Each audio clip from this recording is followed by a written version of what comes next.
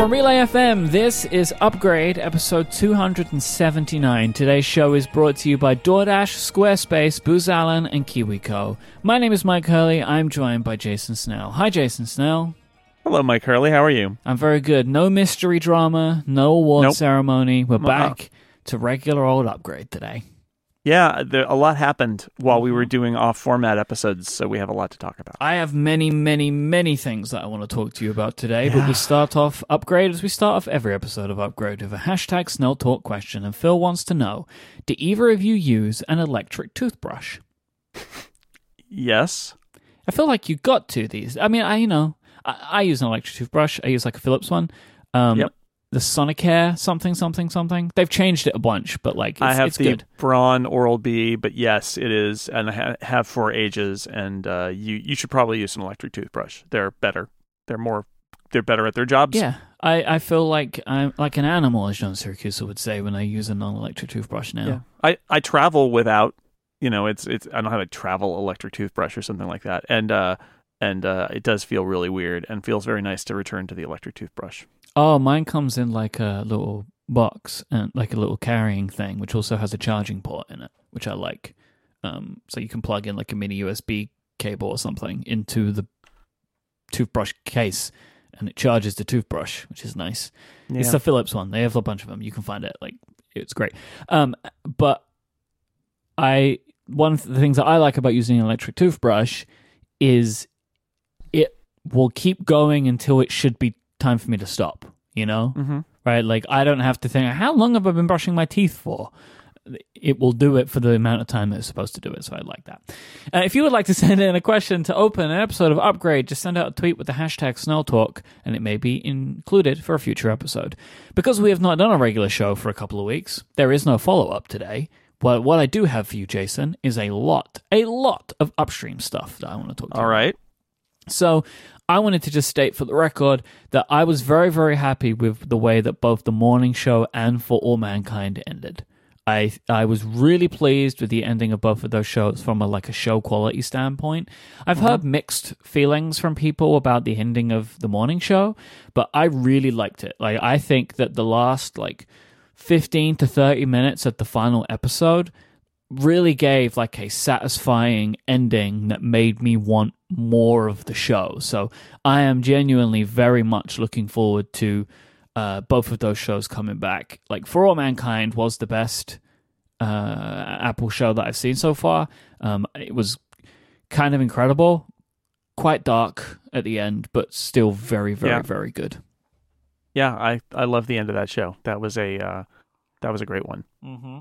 And I think it's interesting, too. So Apple did this weekly release schedule, and we spent a couple years questioning how they were going to do a release, and they are doing both. They are doing some drop 2 or 3 episodes and then release weekly, and they're also dropping some as complete seasons. Yep.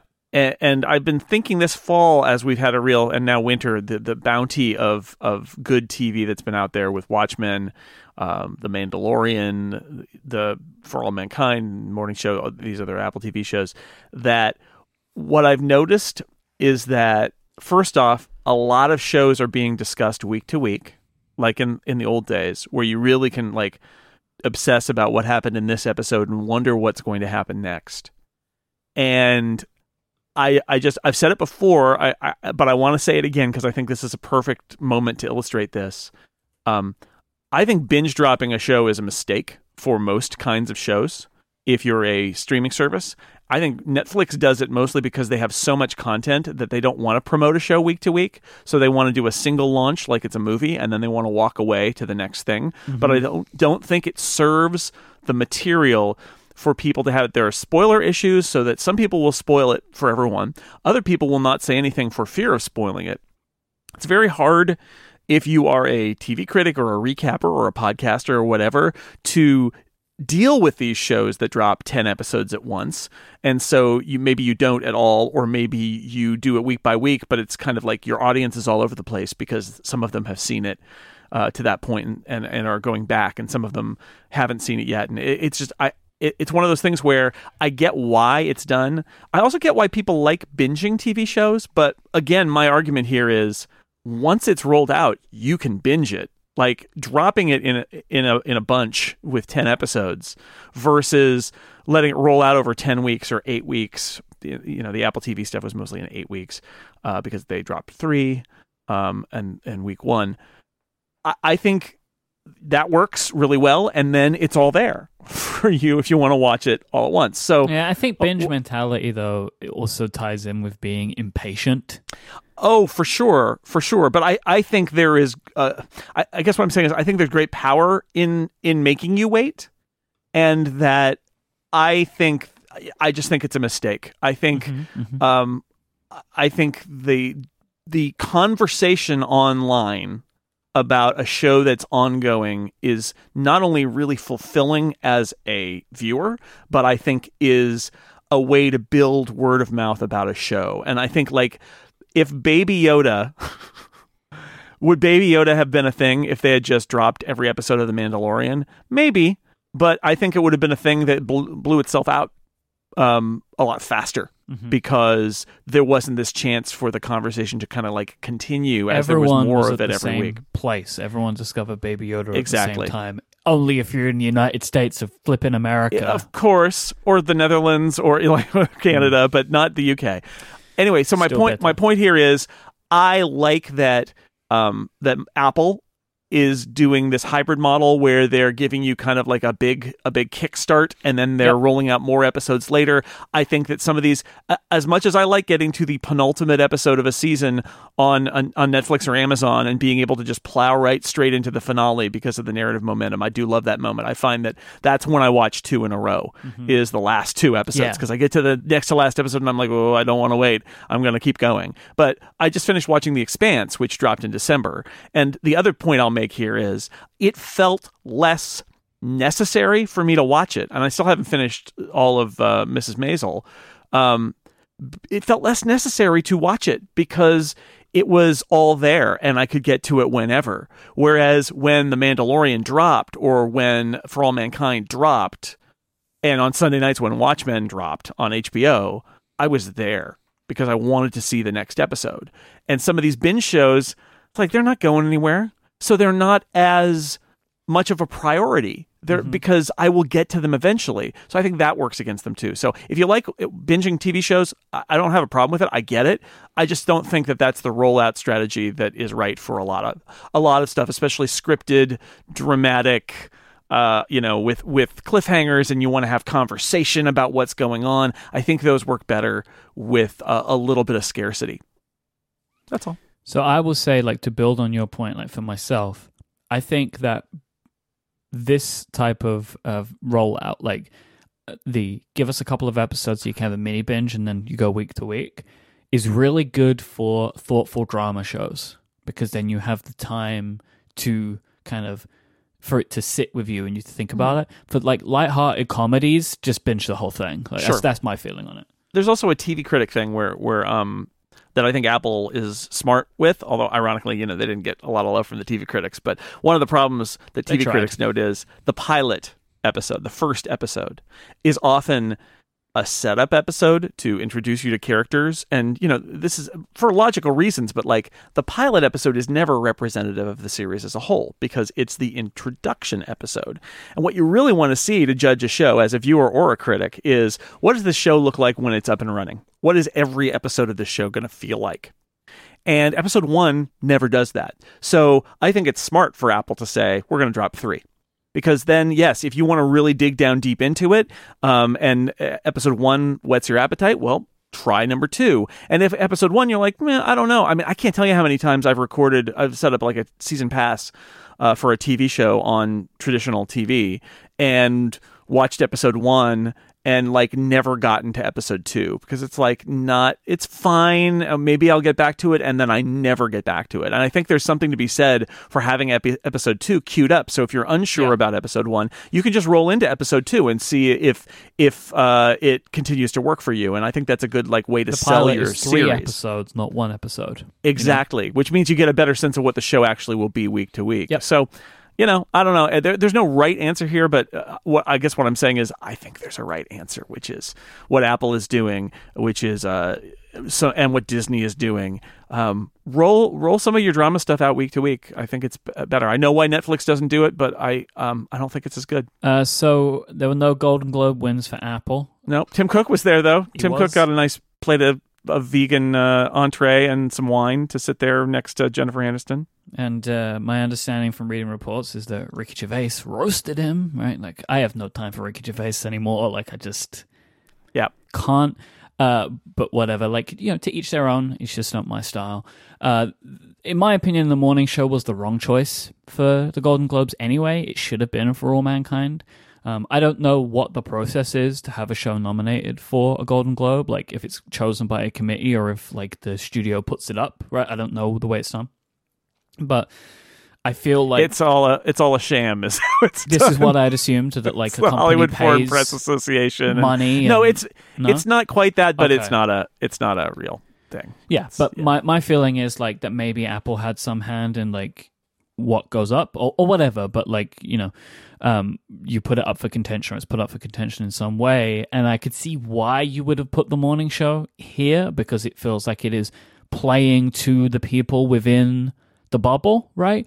But I think that For All Mankind had a better story, better payoff, and better acting performances across the board than the morning show did. Even though the morning show, I still thought it was very good. I think the parts that Apple actually had nominations for with the morning show, they had better options with For All Mankind.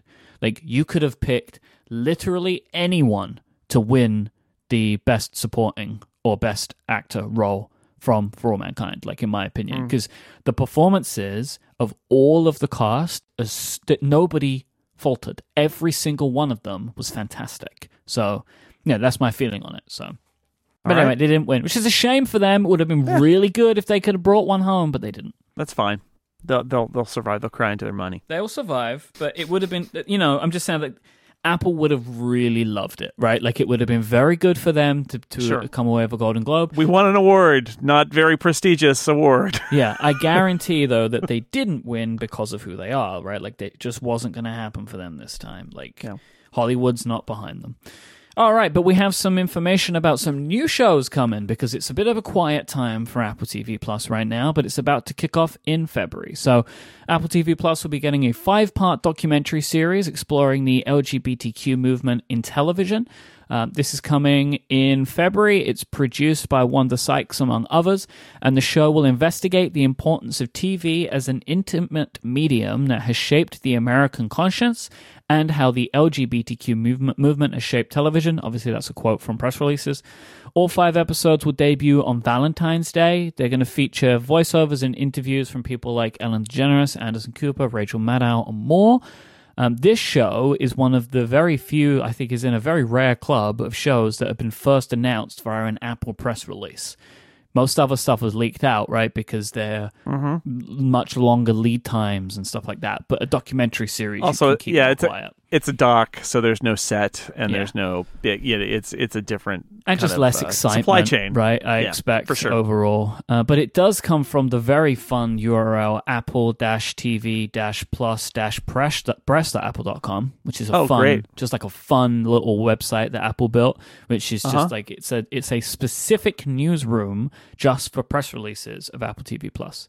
I think this is also where you can log in and get. If you are a member of the media, I think, and get screeners and stuff. I think I've seen that. I don't know. Maybe.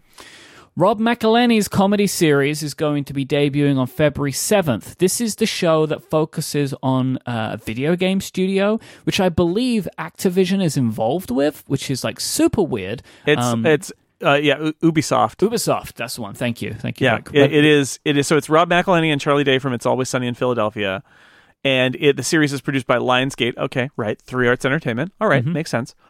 And Ubisoft, because it is a video. It's about a video game studio, and they're produced. It's fascinating to me. February 7th, and their binge check. Here it is. Yep. It's a sitcom.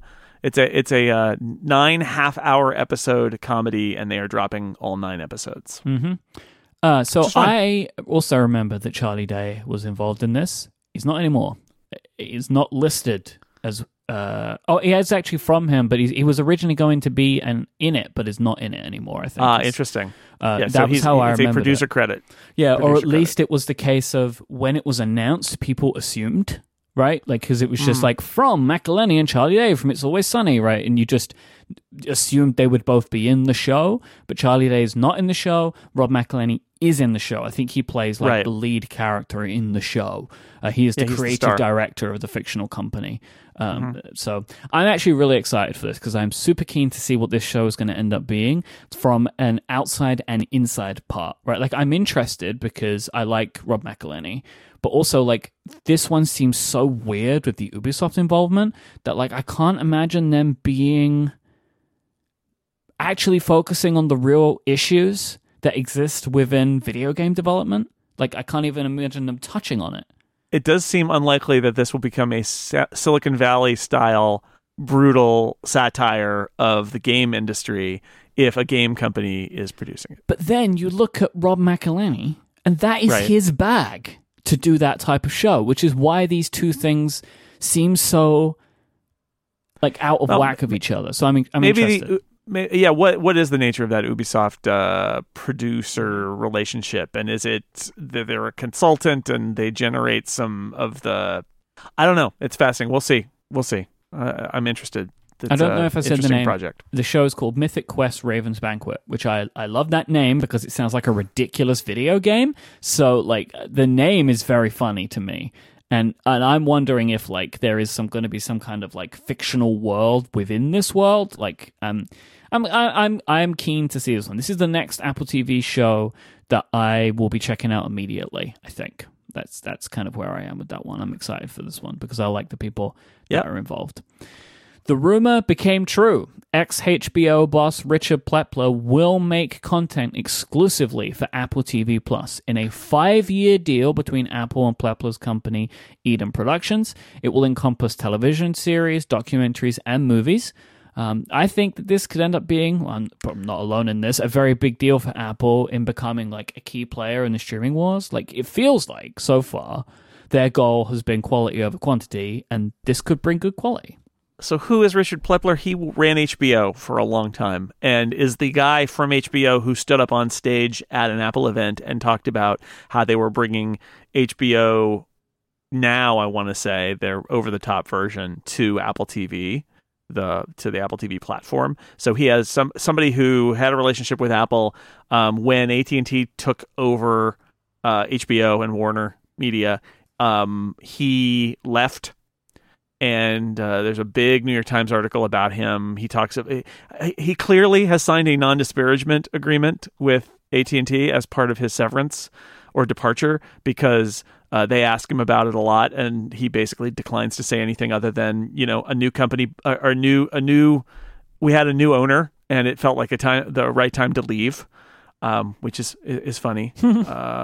I kind of been there, so I get it. And what's interesting is that like apparently, Eddie Q like called him up after he left HBO and was like, "Could we get into business with you?" So this is one of those things where like I've had this.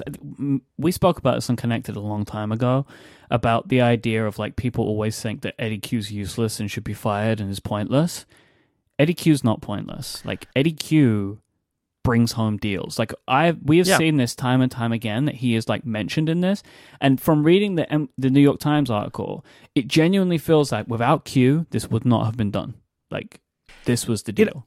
It's possible, but clearly that was the personal connection, and I do think that is the thing that Eddie Q has turned out to be best at, is that he is a schmoozer and he has personal connections, and this clearly he had some sort of personal connection with Richard Plepler. Then they get him in touch with Zach and Jamie, who are running Apple TV Plus, and basically it's interesting because it seems to be that what Richard Plepler didn't want to do is be inside a giant corporation where he could get sold off or replaced or whatever, like what happened at HBO. That he wanted to have a little more control over what he does. So he wanted to set up a production company and use whatever talent that he put together and skill that he put together in building modern HBO. But he didn't want to do it where he was completely boxed in. what's interesting is it sounds like, this is a 5-year deal. So like Apple, unclear how exclusive it is, or if it's first look, or if there's a certain amount. There's lots of different ways this could go. But instead of him being hired by Apple, his company has basically been hired by Apple to produce premium HBO style content, which is totally, this is Apple's game, right? Apple is playing the HBO game, which is funny because HBO is not playing it anymore. They're going more broad for HBO Max, but Apple TV is going to have a smaller number of shows, and they want them to be perceived as high quality and prestige, and that is what Plepler's HBO did. So they're going to be a supplier, and from Zach and Jamie's perspective, it's like, who knows what it's like behind the scenes, or if they're like, is he kind of verging in on our territory here, or is it more like, great, they're going to provide more content for us? But I think overall for Apple, it's another stake in the ground about how they want to be HBO. And so Apple's adding stuff, other companies are losing stuff. We knew this was going to happen. It's now happened. Now the year's ticked over. Friends is currently unavailable to stream anywhere in the US. It's left Netflix and will be coming to HBO Max sometime later on this year. And there was a report from a few places, I have one site from Polygon, that there are some movies that are disappearing from Disney Plus already, including Home Alone, one of the Pirates of the Caribbean movies, and Dr. Dolittle. This is because of some crazy licensing agreements, is what people have worked it out, and from what sources are saying. Disney are not commenting on this yet, and it's also likely this could happen in the future. There are some reports suggesting that movies like Black Panther could end up back at Netflix in 2026 because of some weird deal. There's an additional window. Mm-hmm. There's an additional window that they have later on. Mm-hmm. So we knew the streaming wars were going to cause complexities, and it's already happening, but it's a surprising thing for Disney Plus. It hasn't been around very long, and some movies are disappearing. And Home Alone is particularly funny because they are developing a new Home Alone for Disney Plus. So it'll be weird if the movies aren't there, right? That they're creating a new Home Alone, but the old Home Alone, they're gone. And the funny thing is, they're gone, but nowhere else. They're not showing up. No one's found where Home Alone lives right now, but it's not on Disney Plus. Yeah. It's going to happen for a while too, right? Because these are contracts that were signed in the last decade that are still playing out before when the strategy changed, but these contracts are still there. So it's going to be a little weird for a little while. This is also why you create originals, right? This is why you have to create originals. It's why Netflix spends billions on creating originals and has spent tens of billions in the last decade to create original material that they have complete control over, because that stuff will never leave Netflix, right? Mm-hmm. That's why they do that, and that's why everybody is doing that, because these other things, movies and catalog shows and all of that, are all just kind of licenses, and they can come and go. And we're in this really weird period now where they're kind of coming and going. And The Office will be the same way, right? The Office is going to vanish and at some point and go to Peacock, which they launched. NBC actually launched Peacock as a social media presence yesterday during, and I'm not making this up, during a football game between the Eagles and the Seahawks, because they thought a bird-themed event would be hilarious for the launch of the Peacock social media presence. I'm not going to lie, Jason, if I was the head of marketing for Peacock, this is what I would have done. Yeah. Maybe that tells you something, if that's what Mike would have done. Let's do it. I don't know if it's the right move for you, but there you go. All right, today's show is brought to you in part by Squarespace. Make your next move with Squarespace. They will let you easily create a website for your next idea or project. You can get a unique domain name, award-winning templates, and more. Squarespace is super customizable to let you build any type of website that you're looking to make. If you want to make an online store or a portfolio or a blog, it doesn't matter because they have all of the tools that you're going to want. You could maybe build even a website for a group or a local community thing. Maybe you've got a big event coming up and you want a website for it. This Squarespace is perfect for wedding websites. It is the all-in-one platform that will let you build whatever type of website you're looking for. Without having to install or patch or upgrade anything, they take care of all of that stuff. They have you covered, and they back it up with 24/7 customer support. I love Squarespace. I use Squarespace still to this day and have used them for a decade now. They are my go-to place for when I want to put something online because it's so simple, it's so easy. You can try it out for yourself right now. Just go to squarespace.com/upgrade, and there's a free trial waiting right there for you with no credit card needed. You can build your entire website under this trial tinker around with anything you want. And then when you want to launch that website to the world, you sign up for one of their plans that start at just $12 a month. When you decide to sign up for a Squarespace plan, just use the offer code UPGRADE and you'll get 10% off your first purchase of a website or domain and show your support for this show. Once again, that's squarespace.com/upgrade and the promo code UPGRADE to get 10% off your first purchase. Our thanks to Squarespace for their continued support of this show and all of Relay FM. Squarespace. Make your next move, make your next website. So we heard about a while back the Brydge Pro, which is the keyboard for iPad, which makes your iPad look like a MacBook Pro, like a laptop. It's like a clamshell design kind of thing. But the Brydge Pro was coming. We heard about this first from like a lawsuit that Brydge had with another company. Yeah. Because about their hinge design. But there's no point focusing on that for now. They have officially unveiled their iPad Pro keyboard, including a trackpad. It is going to be taking advantage of the assistive touch accessibility feature included in iOS 13. The product is called the Brydge Pro Plus. It's available to ship starting February. The 11-inch model costs $200. The 12.9-inch model costs $230. Pre-orders begin on Tuesday, January 7th at 11 a.m. Pacific. Jason, you've had one of these, right? You got a prototype unit? Yeah, I had one. It's actually before that other keyboard. People were like, "Oh, they're angry because this other company got to the market of a keyboard and trackpad combo unit first." It's like, well, first off, Brydge had a Surface keyboard and trackpad a long time ago because the Microsoft Surface is basically a PC.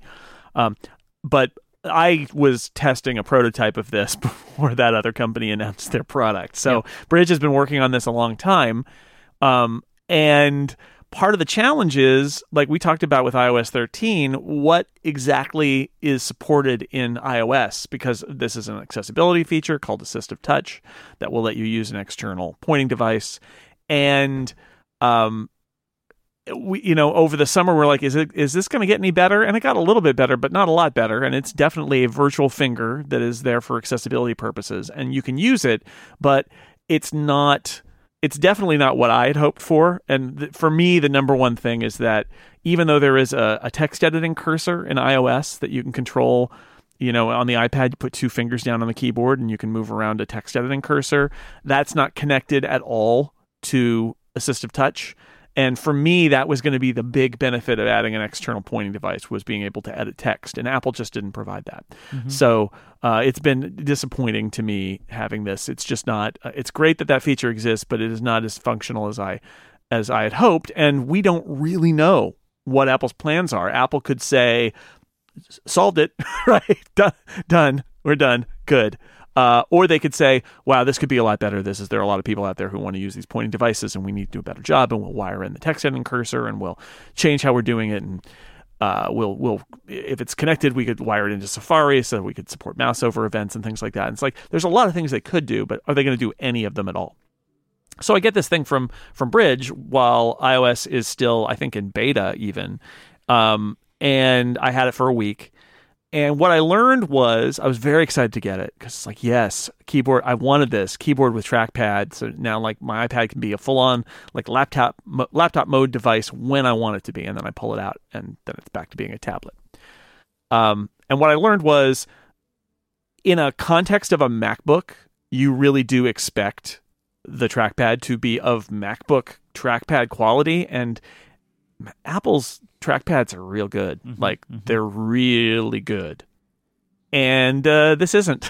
That's the bottom line. It's fine, but like in that context where you expect it to, suddenly you're like, I'm using a laptop and now I'm going to reach down to the trackpad and I'm going to do something. And it's like, no, like the gestures aren't really there and the scrolling isn't very good. And what you're capable of clicking on in iOS, with this virtual finger is not as good as what you really want. You end up kind of doing this click and push in order to try to scroll some things. It's just not great. It's got its moments for sure, but, the issue here is that it's not as good as what it feels like it should be, because it feels like you're using a MacBook and you're not. Mm-hmm. And the OS is the reason. It's not the hardware. It's the OS. It's just not made to be used with a trackpad like this. Plus, by the way, there's no trackpad support, is my understanding, in iOS. It's a mouse.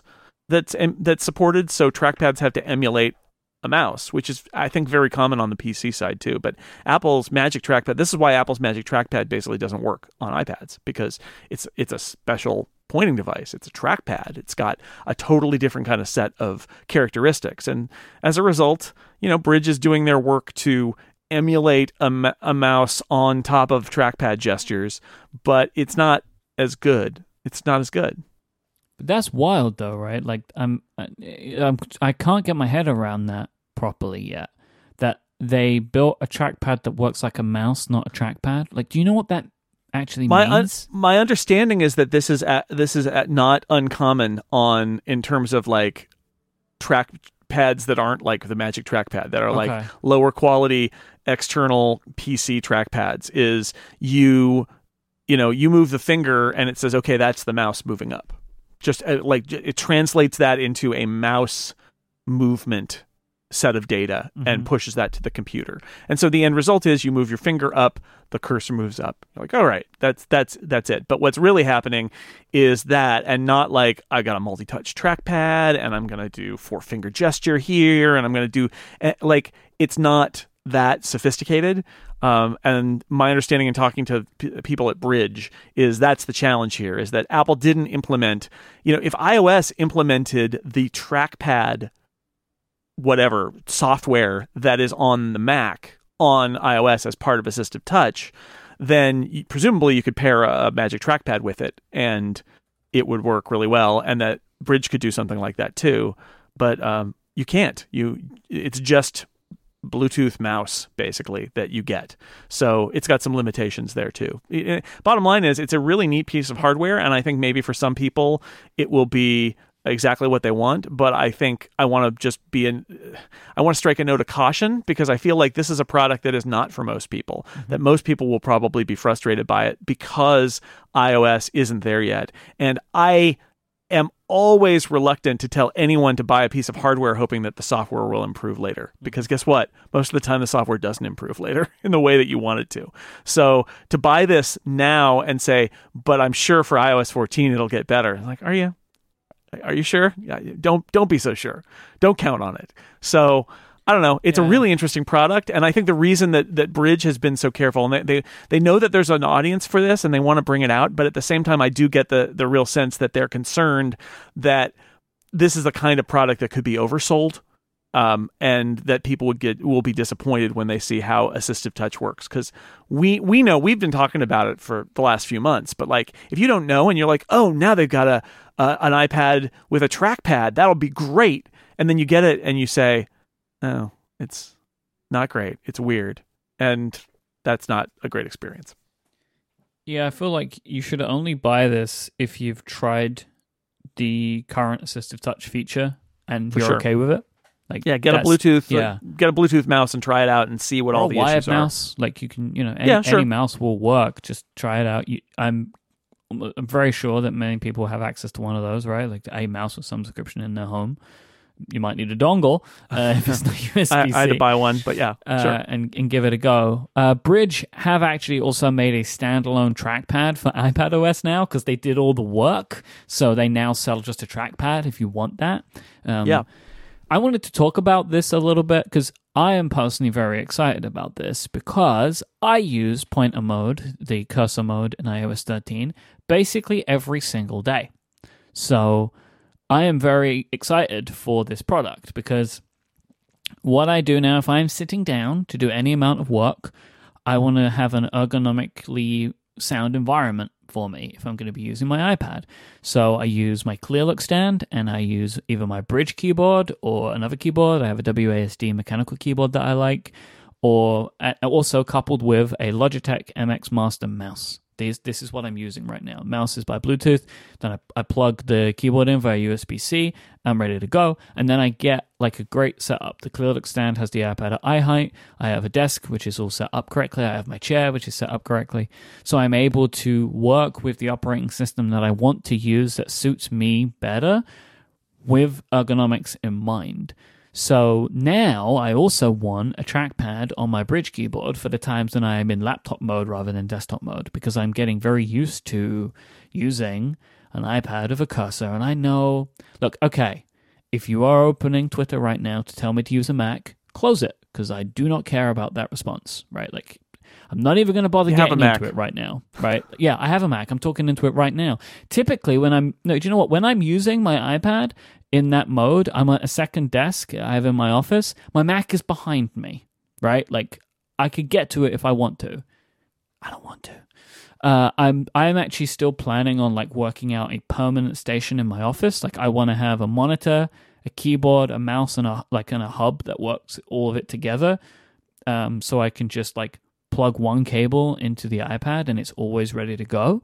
I am taking recommendations from anybody if they can recommend good monitors for iPads and good hubs. Like, I want to know if anybody's using these. I know that John Voorhees has done some stuff with this. Federico's done some stuff with this on Mac Stories, but I just want recommendations from people if they're working in this way. But I really like it. Like, it lets me use the apps that I use in a way that I'm familiar. I think that the cursor mode is way better implemented than I would have expected it to be, based on being somebody who's used Apple Pencil for so long for interacting with UI, because Apple Pencil could never operate any of the kind of operating system layer stuff. So you pull down notifications, you couldn't adjust anything in split view. None of that can be done with the Apple Pencil, but you can do it with the cursor.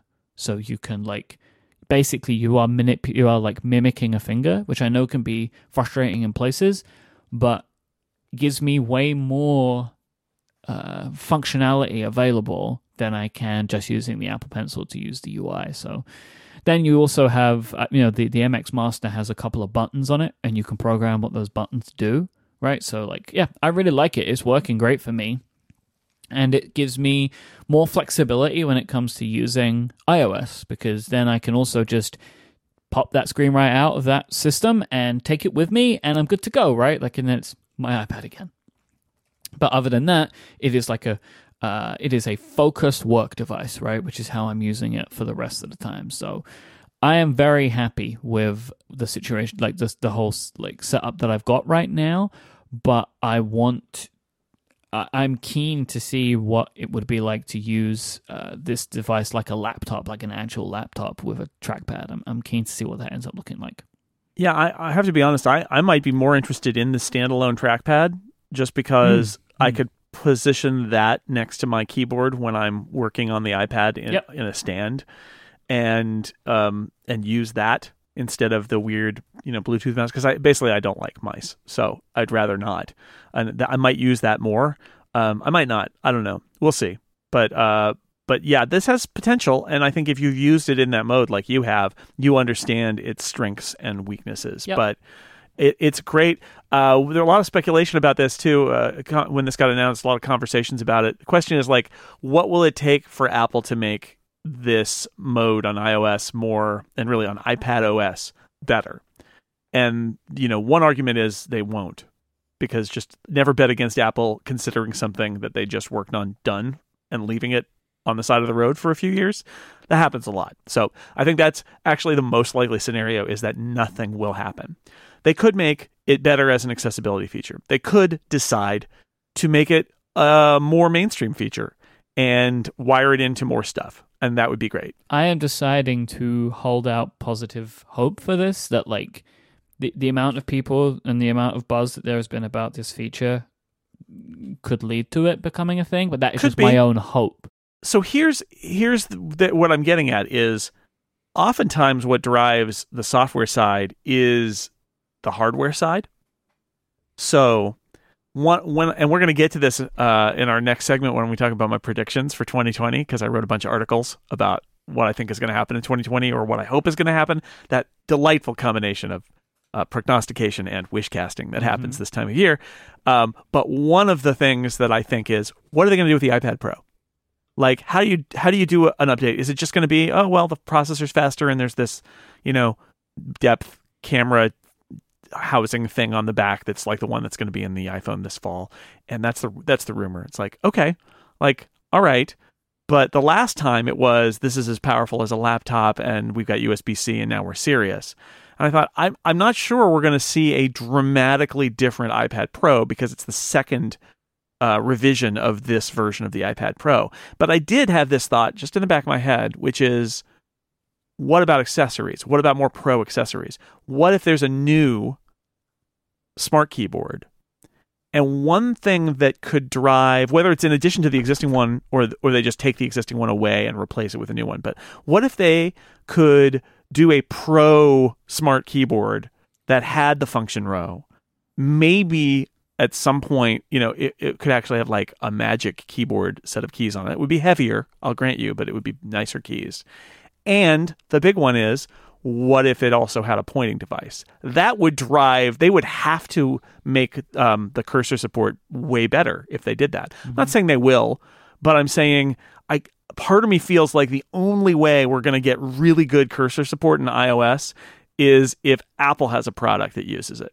Otherwise, it's going to kind of be off on the side. So I think you got to pin your hopes on having some sort of an Apple pointing device accessory and smart keyboard with either a trackpad or with that thing that they patented where you just move your fingers over the keys and it's like a trackpad. Like I might take that if I could put two fingers down like I do on my software keyboard, and I could actually use it on the smart keyboard to move a cursor around. That would be interesting. So I don't know. I do think that though sometimes that for this quantum leap in terms of the quality of this feature, you almost need Apple to say, you have to make this feature internally because we're building hardware that uses it. Fingers crossed. Yeah. All right, today's episode is also brought to you by KiwiCo. If you have kids, you know how great it is when you find something for them to do that's actually educational as well as being fun. But coming up with ideas and planning out these projects can take a lot of time, and if you're a parent, you're probably very busy. Well, KiwiCo creates super cool hands-on projects for children to make learning about STEAM, that's science, technology, engineering, art, and math, not just hot water, that makes those really fun to do. It's designed by experts, tested by kids, and there's no need to research or worry about gathering all of the supplies because they send you these kits that have them all. There are 8 lines to choose from for all ages, from babies to teenagers and more, and each month the kid in your life receives a new, fun, and engaging project with all of the supplies that they need to challenge themselves creatively. The crate comes with everything you need, all the supplies for that month's project, detailed, easy to follow instructions for children, and an educational magazine. I built one of these over the weekend of a little one in my family, and I had an absolutely fantastic time. I really loved it. We built like this grabber and then these little aliens made out of wool. It was really simple to do. I loved the instructions, and everything was broken down in a really clever way. So we had like the Kiwi one of the kits, which is for some younger people, and I think it's like around the age 5-year group, that kind of thing. And what I really liked was, instead of just instructions, they give you these boards that were guides that you would lay the pieces over the top of. So it made it really easy as the person reading the instructions out to make it come across in a way that was easy to follow. I was really very impressed. KiwiCo is a convenient, affordable way to encourage your children to be anything they want to be. There's no commitment and you can cancel at any time. Their monthly options start at $16.95 a month, including shipping. So go to kiwico.com/upgrade. That's kiwico.com/upgrade to get your first month for free. That is kiwico.com/upgrade. Every day counts when it comes to making a difference, so don't miss out on that opportunity. I'll spell it out once more: kiwico.com/upgrade, and get your first month for free. Our thanks to KiwiCo for their support of this show and Relay FM. So, predicting Apple in 2020. There's a series of articles that you wrote, but you started out with grading your 2019 predictions. I just want to give a rundown of some of these. So, you were correct that the Mac Pro was expensive and modular, but there was only one display option. You'd hoped, like many, that there would be more than one. Yeah, it still doesn't make sense to me. Maybe still 2020, we'll see. There was some laptop satisfaction in 2019. You got some, but you were hoping for more. So the 16-inch MacBook Pro exists, but that was kind of it. That made people really happy anyway. Like the MacBook Air was a good revision, but not perfect. There was an iMac update, but it wasn't as significant as you hoped it would be. Catalyst was ultimately a bust, and you thought it was going to be a big deal. Jason, you were correct that the starting iPhone prices were brought lower. The iPhone 11 was not only like taking the role of the XR, it was also cheaper anyway. And there were improvements to shortcuts, and you had hoped then and prognosticated that the iOS on the iPad would become more powerful, where Apple introduced an entire new operating system, as they call it, iPadOS. So that is that. We're pretty much going over just your predictions this episode. If you're intrigued in my predictions, these are not my full predictions, but you can listen to episode 275 of Connected, where we do what we call the Rickies, which is our pick-based episode. There's a lot to unpack there as to why it's called that. I recommend just going to listen to that episode where me, Stephen, and Federico make some picks for the year, and there are lots of ramifications around our picks for the year. So let's look at these, right? So we're going to start with, there's a few different categories. We'll start by looking at iPhone, the iPad, and wearable devices. So we're talking iPhone size changes. This is like a big thing that's been rumored. What's going on here? Yeah, the rumors, right? And we have to start with the supply chain rumors, because that they tend to be accurate, and so I feel like that's the base of it. And what it looks like to me is that we're going to get essentially 5 new iPhones in 2020 based on these rumors, which I do believe are probably accurate. But they're, new in quotation marks, because I think that there's only one that would really be considered new. And this seems to be Apple's kind of relentless sort of year after year adding more variations to the iPhone so that their customers have more options. Because more options are good, and I think Apple has come to realize that. So, based on the rumors, there's going to be a new iPhone SE that'll be out this spring. That's basically the iPhone 6, 6S, 7, 8 size. And that will be so you want this cheaper, smaller phone, here it is. And then the other rumors are that there are going to be 4 iPhones in the fall, right? So there'll be a new 11 Pro and 11 Pro Max. That the 11 Pro, so the 12, let's say, Pro Max will be bigger, even bigger. That the 10R/11, that there will be a 12, let's say, of that, just again. The rumor is that they're going to add this big depth sensing thing on the back. But the one that I think is most intriguing is that there would be like another 10R class phone that's small. That's the rumor. That's much smaller than the iPhone 10 style that we've been using, for people who never really got used to having a phone that size. And potentially, that's going to be the lowest priced of the main line of iPhones. So you did something that all wild Apple watchers do. You tried to give your guess on the names. I'll point out, by the way, making up names about Apple products today is really easy, because people will be like, no, they'll never do that, and you say, won't they? Because like I don't have show me the evidence that they won't have totally wacky names for their products, because that's been the last couple of years. So to name them all, going from price, is iPhone SE, iPhone 12, iPhone 12 Max, iPhone 12 Pro, and iPhone 12 Pro Max. Now, that seems like a lot, right? It seems like a wild thing to do. It does. Unless you think about their last couple of years, right? And look at their competition. I mean, we live in the world of Pro Max. We are in the Pro Max era. But you look at the competition, right? So if we think about that, right? One, they want more iPhones at varying price points to appeal to more buyers, because they need to do that now, where they didn't before. The other thing is, now there's been a lot of rumors around this, and I think it could make sense. 2 release schedules. Samsung do this. The S lines come out in the spring, and the Note lines come out in the fall. And there have been some rumors saying that Apple is going to split this line. Now imagine if the iPhone 12 and the iPhone 12 Max came out in March, and the iPhone 12 Pro and 12 Pro Max came out in September.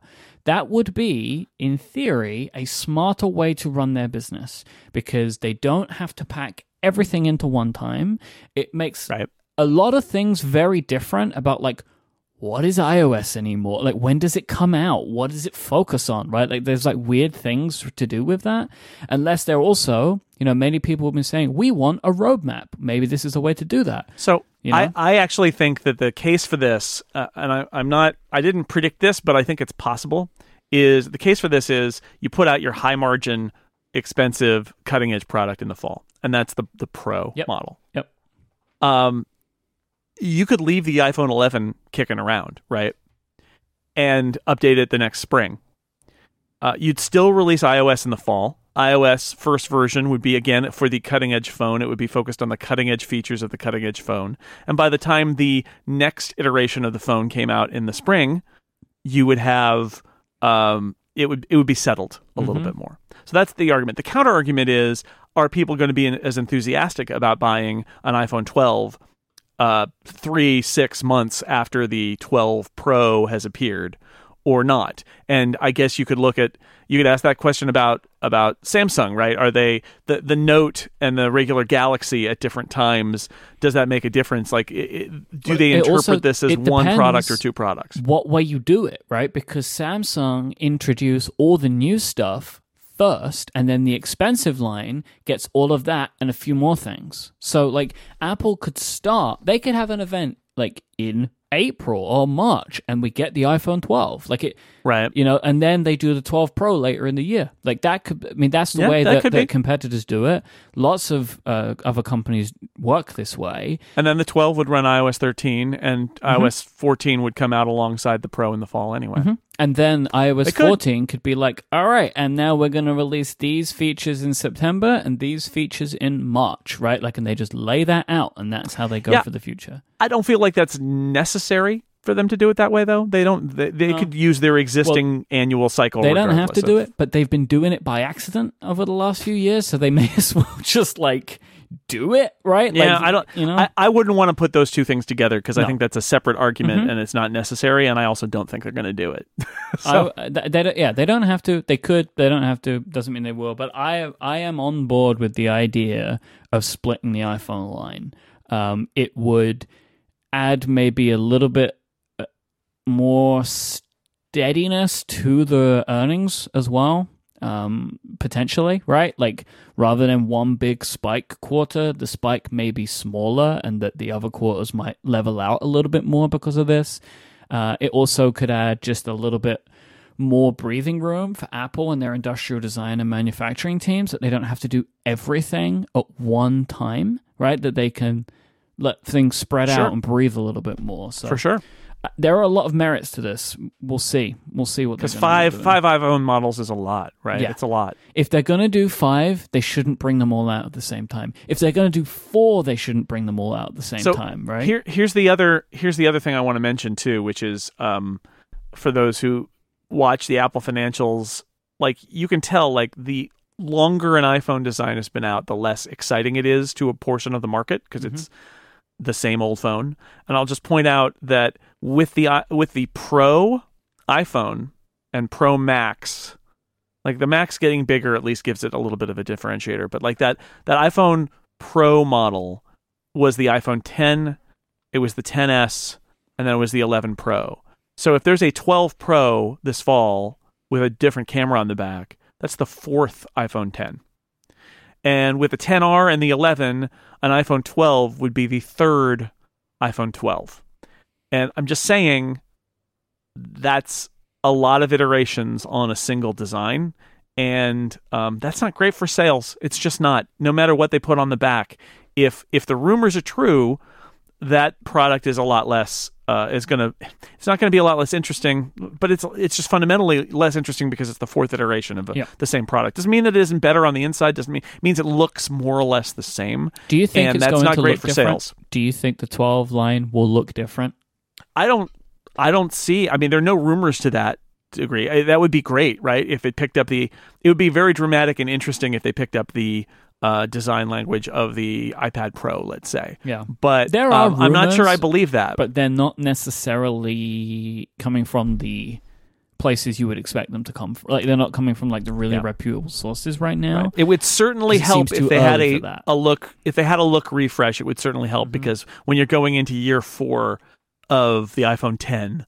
The iPhone 10's great, but it's year 4 regardless. And if you suddenly said, "Oh no, it looks totally different. It's a totally different looking kind of thing that people who care about that stuff would get excited, and there tends to be a sales bump there. And they may not feel they need it if they've got a Pro Max that's bigger, and then they've got this smaller mainstream phone. Like, those are the two new models, and then the other ones just kind of motor along, and then the following year there's a bigger change. That may be what they're thinking. I would be very surprised, personally, if they introduce new sizes to the line, but the phones will look the same still. That would be a surprise to me, because I can't think of another time that Apple have done that, like changed the physical dimensions and kept the look the same. And kept the look?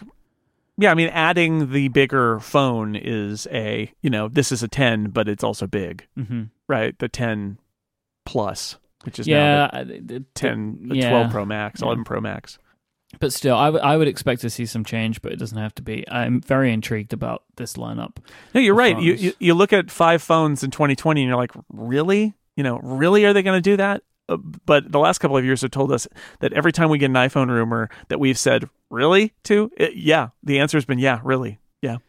You predicted some other features. I reckon these will probably just be on the Pro models, but 5G and a faster refresh rate on the screen. For the overall smartphone market in 2020, these feel like table stakes. Like, if you pay attention to everything, you got a phone called a Pro, right? You got to have features on it that are Pro. You've got to, and if the rumors are true about OLED coming down into the lower end models, you really have to find something, right? Something. So if it's the 3D camera stuff on the back, and it's 5G, and it's ProMotion, and the other one I threw out there, which again is more wish casting, but it's like every time Apple comes out with a larger phone, I have to say Apple Pencil support. Apple Pencil support. Because there's an argument to be made that the iPhone Pro is the Galaxy Note, right? Yes. Like, that's what it is. And Samsung has, and if you're thinking of the Galaxy Note as like one giant phone, it's like the Galaxy Note's a line now. There are, I get very confused. There are Galaxy Notes that are not that much different in size than the Galaxy. You're like, what's the difference? The S you're thinking of. They're all Galaxy. It's just so confusing. They're all Galaxies, right? So they aren't as clearly differentiated as you might think. They overlap a little bit. In 2019, Samsung made their lineup significantly more complicated by between the Note and the S11 Plus. The only difference is one has a stylus. Like, that's kind of where they are with that now. And so this is my point, is differentiation can be good, and you can see what Samsung does. And I look at this, well, we're going to have this iPhone 12 Pro Max that's got an even bigger screen than what's in the 11 Pro Max. Apple Pencil, it's right there. You did all the software work. Some people would love it, and it's not a mandatory feature, and why not? You got a giant screen on this thing. Why not do it? So I'll throw that in there too. But I do think that is an ongoing challenge, is you want to roll these really great features down into your mainstream models, but how do you keep the Pro model actually a Pro model? How do you do that? You've got to have new stuff pouring in that people are going to want and that think is cool and cutting edge. I would really want to see them make a pencil that is scaled to the phone size, though. I wouldn't want the current Apple Pencil. I mean, it wouldn't work anyway because it couldn't charge, right? Like, that's the difference between Pencil 1 and Pencil 2. Like, Pencil 1, you could still charge it the same way. Pencil 2 won't work in that regard. Unless they had a new design with the sides and magnets. Wouldn't it be weird though to have a pencil that's significantly larger than the phone attached to the? It would be very strange, but it would be. It would feel to me that they would need like a golf pencil or something. Yeah, to put I on think there. that'd be sweet. It'd be like a cute little thing. And let's talk about the iPad Pro. What do you think's going to happen to the iPad line in general this year? Well, they turned over so much of it in 2019, but not the Pro. So I think the Pro is where the interesting thing will happen. And I mentioned it earlier, which is having just put out a new iPad Pro in the fall of 2018, it's version 2. You're generally not going to do anything dramatic with that. There is that rumor about the cameras on the back, the new camera stack that they want to do that's better for AR and depth perception and things like that. On the front, what do you do to change it? I don't know, which is why I kept coming back to accessories. That if the knock on this was like the software was holding it back, well, the software's better. It's not perfect, but iOS 13 did enable more pro kind of functionality on iPad OS. So how do you take it one better? And I keep thinking about like accessory related stuff. Like you're not going to completely redesign the iPad Pro, but you could design a new accessory that uses the smart connector on the back to create a, maybe a more laptop like keyboard as an option in addition to the existing smart keyboard. Mm-hmm. That would be one way to go. I mentioned it earlier.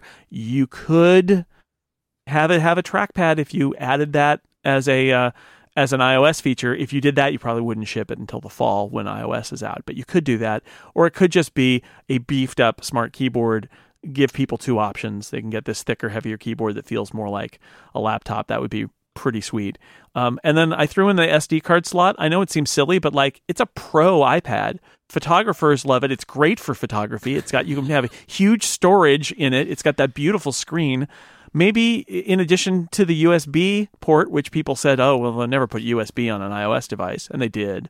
Maybe you do put like an SD card slot on it and say, this is great for photography because it tells a pro story. And they've got 3-4 other iPads that don't tell the pro story. Can you imagine the outrage if Apple put a SD card on the iPad and not on the MacBook Pro? I can. So, like, that's what gives me pause on that one. Like, I agree with your thinking, but, like, you could make the same argument for the MacBook Pro as it being a great photographer device. Yep. And they haven't got one on there. It's true.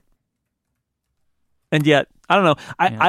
I think that you and I are essentially we're in the meeting for this product when we're talking, which is, what do we do to make this more pro? Yep. We're not going to do a complete industrial design refresh on it, but what can we do to push this forward? And I'm going to be in the corner going, well, I got some accessory ideas. We could do a second smart keyboard that was smarter and more pro, since again, talk about differentiation, like every iPad, basically, except the Mini, can do keyboard stuff now and has a smart keyboard, or has pencil support. Like the amount of differentiation we have across the line, it's getting kind of weak. So we need some new things. So a really pro keyboard attachment thing for the people you've seen all.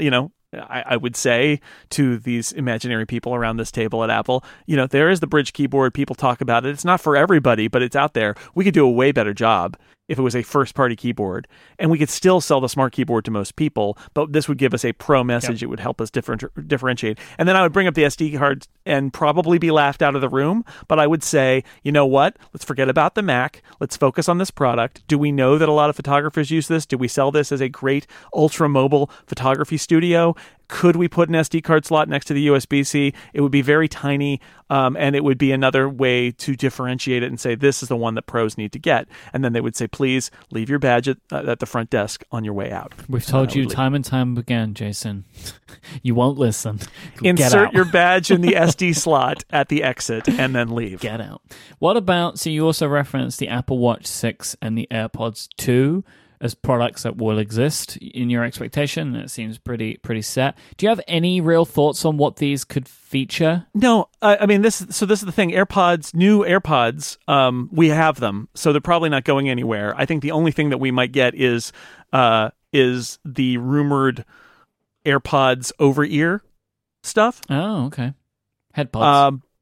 HeadPods. Because that would allow them to apply that to something that isn't a Beats branded thing but uses noise canceling. And I think we've seen now Apple's interest in expanding AirPods beyond the original. They did the second generation. They did the AirPods Pro. I feel like you have such success in that area. Why would you not carry it through? And I know that they have Beats as well, but still, Apple branded over-ear headphones. I think Apple, if I was in charge of AirPods at Apple, again, I'm sitting at a table, they've given me my badge back. SD card slot. I would say everything we do here is successful. Let's do more. There are other areas in this market that we can attack with white Apple branded things. Let's keep rolling, right? Like there's no reason for us to stop. Let's do headphones. I know we'll also still sell Beats headphones. I want Apple headphones.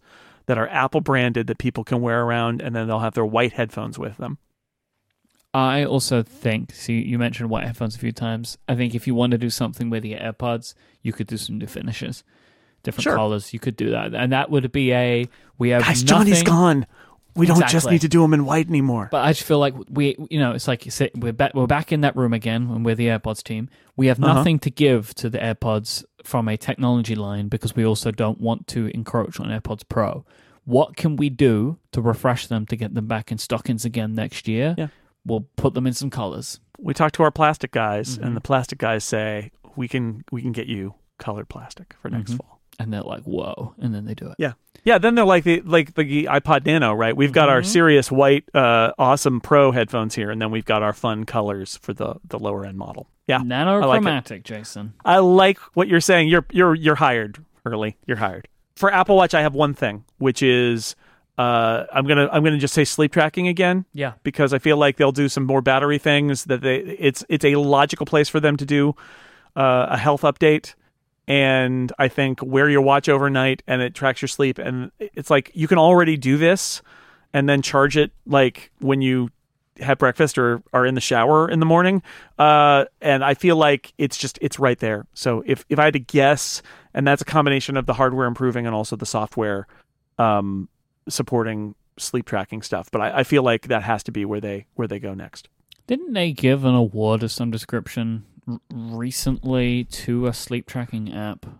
Yeah, it's funny, right? Because it's there, but it's not like blessed by Apple as something to do with your Apple Watch. And Apple owns, Bedit, which makes it like a sleep sensor you put on the bed. Yeah. But I feel like having a scenario where it's tracking your sleep and then it's also able to give you like wake up alarms on your wrist. Yep. And even they could potentially even do that thing where it's like we're monitoring whether you're sleeping deeply or lightly, and we can have that adjustable alarm that wakes you up when you are surfacing instead of as you dive back down for more deep sleep, because we know when you need to wake up. I think I can see a sales pitch around that. They didn't give an award. It was in their press release when they were talking about their awards. They also spoke about like the best, the highest selling apps and games of the year. Oh, that's it. It's from that episode of Connected where you guys were talking about like what exactly is Apple doing with its marketing, and one of the highest selling, like the biggest selling Apple Watch apps is a sleep tracker. It wasn't an app. It was in the Apple Watch, but it was in the kind of apps of the year was an app that was just an Apple Watch sleep tracking app. So that is which is a wild thing to consider. I cannot find that app right now, but I know it exists somewhere. I think it was like Auto Sleep. I think it was Auto Sleep. But yeah, I just think that was like a wild thing that it was for the Apple Watch, but it was in the top paid apps of the year.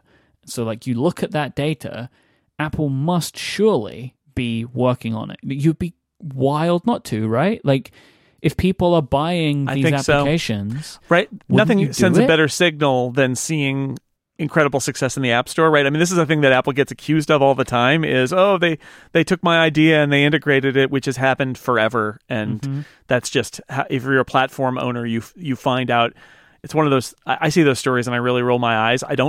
It's not that I don't feel bad for the developer who comes up with a great idea and then it's in the software, but at the same time, can you imagine a world where the platform owner is unable to develop any new features if they exist in a third-party app? It's like you can't live like that as a platform owner. So you have to look at the signal from the App Store and say, "Oh my God, our customers want sleep tracking. It is so clear.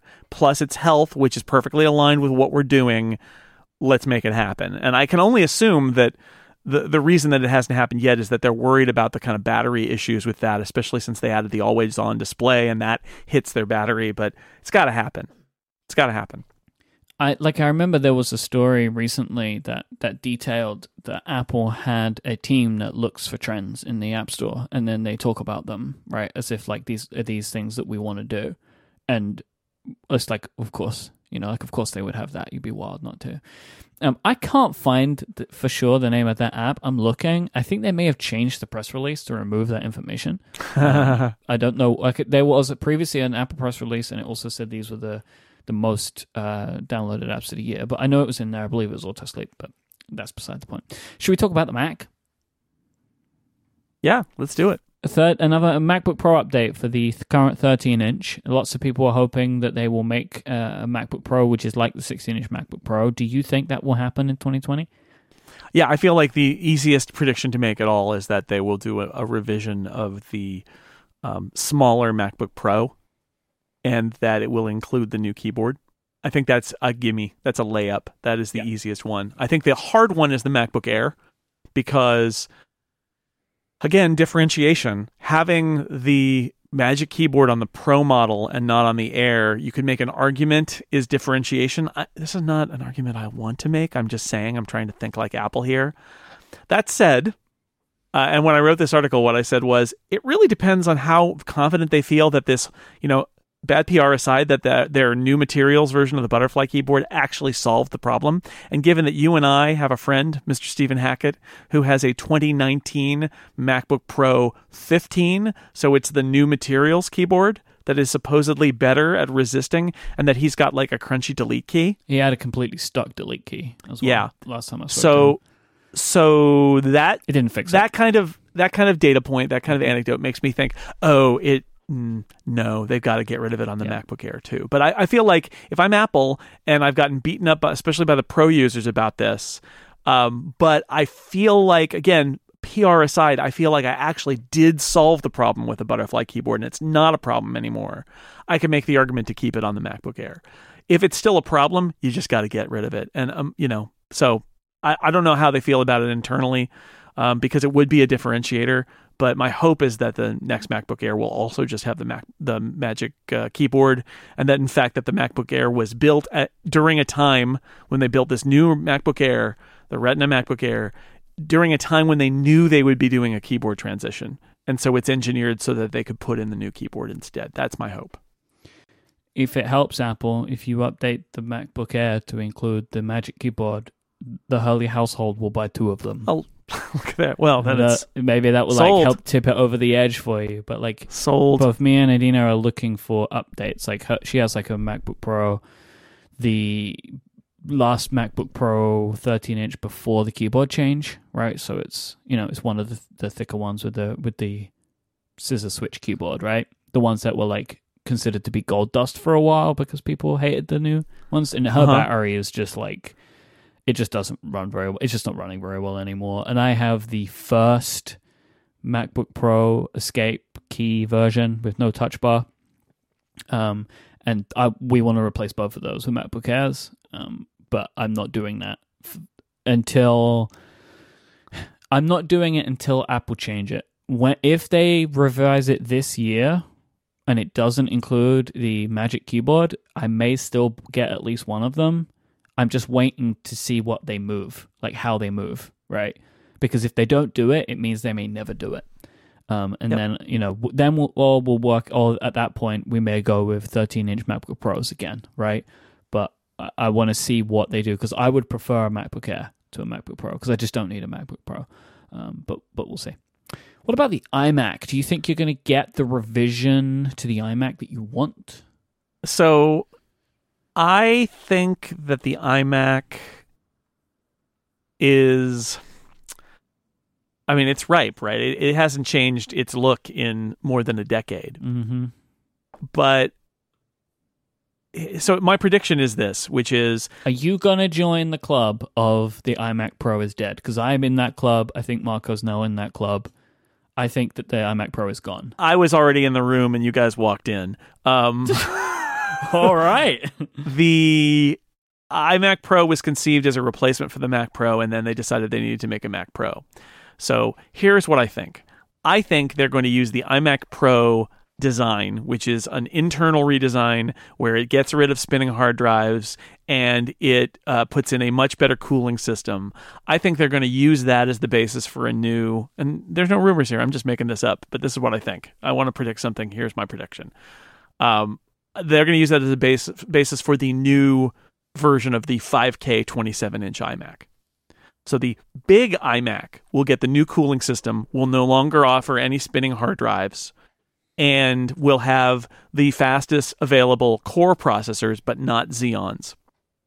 Which already, if you look, those Core processors are very fast. Like I believe the modern iMac for at the high end is faster than my base model iMac Pro. Now, not at the high end of the iMac Pro, but if you're at the high end of the iMac Pro, there's a really strong argument that you should just get a Mac Pro now that the Mac Pro exists. So I think it would be logical to say, look, we're going to take our high-end iMac, our 5K iMac, and we're going to, basically it's going to be the iMac Pro, except we won't put Xeons in there, or we will put Xeons in there as an option. So, but we're not going to even call it the iMac Pro. We're just going to call it the iMac. And then we're going to keep the 4K and non-Retina low-end iMac kicking around using the existing technology that's been there forever. Spinning drives are available, Fusion drives are available, and that's going to let us hit lower prices, and we're going to continue to sell those. But on the higher end, with the big iMac, we're going to fold the iMac Pro into the big iMac. That's my prediction, is that I don't think they're going to take the iMac Pro effort that they did in engineering and throw it away, but I kind of have a hard time seeing them keeping it around. I hope they do, but there's like 3 products in 2 slots right now.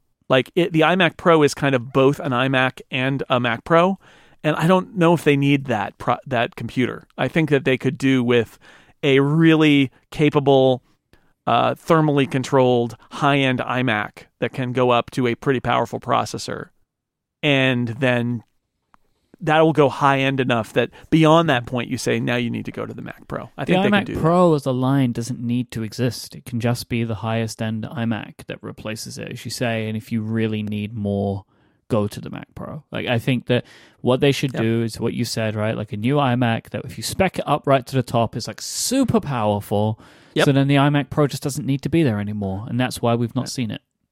Because honestly, as anybody who's used those modern iMacs, like last year's iMacs, will tell you, if you get a high-end processor, like those fans go on, and they go on loud, because the old iMac thermal system is not, it's struggling at the edges of that. And the iMac Pro does not have a problem with it. But what you give up is the spinning disk stuff. And I think, so an iMac with a T2 and a great cooling system and SSD only, like the time is here, and that product's already been designed, and it's the iMac Pro. So why not just use that as the new iMac and say, hey, that iMac Pro, that's what the iMac is now. And, there can not be Xeons in it, and it's fine. It's fine. I would like to see a refreshed industrial design. Yeah, I feel like maybe they're never going to do that. Or not do that anytime soon. I don't want to say never, because there's always something, but I feel like they must be comfortable with it. I would love to see less bezel on the iMac, and maybe they'll do that, but I don't know. Can make the screen a little bit bigger, reduce the bezels, make the screen bigger. I would like that. They could. I would like that. Could. That'd be nice. What else on the Mac? Do you think Catalyst is gonna Phoenix its way out of the flames? I would like. There's what I would like is for Apple to get it together and improve Catalyst, and keep pushing Catalyst ahead, so that in the OS release that happens in the fall, Catalyst is that much more good and able to make good Mac apps, and that's what I would like. Do I think that's going to happen? I see very little evidence that it's going to happen. Mm-hmm. So I think we will see more Catalyst apps in 2020, because I think one of the reasons the Catalyst is not as big as we thought it would be is because of its limitations, but I think that it's also that the developers are just too busy with everything else. Like the apps that I expected to be using on my Mac that were from iOS, to my knowledge, are basically not even being developed right now for Catalyst. And it's because iOS 13 was, compatibility updates were hard, and then new feature updates are hard. It was a tough summer. And then you look at Catalyst and you're like, well, I'm not prioritizing that right now. Right. So I don't know. So I would like to see more Catalyst improvements, but I don't think I could predict it.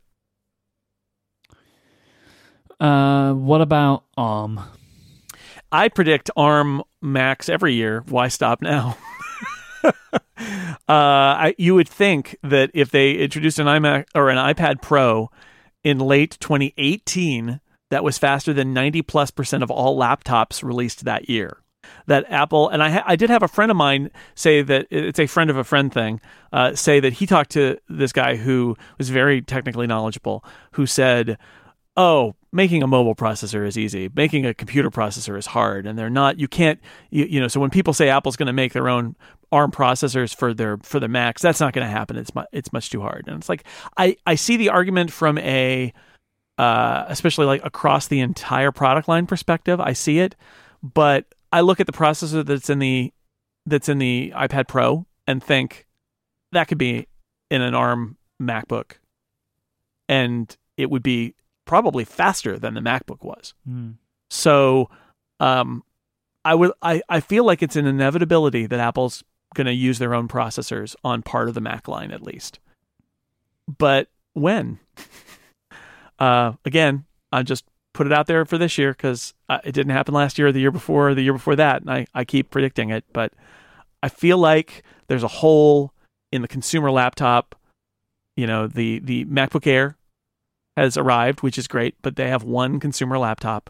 Wouldn't it be nice if they had another? They did that thin and light, an unbelievable battery life laptop story again, but this time it was with an ARM laptop. So I'll predict it, but I've been wrong every year since I started predicting it.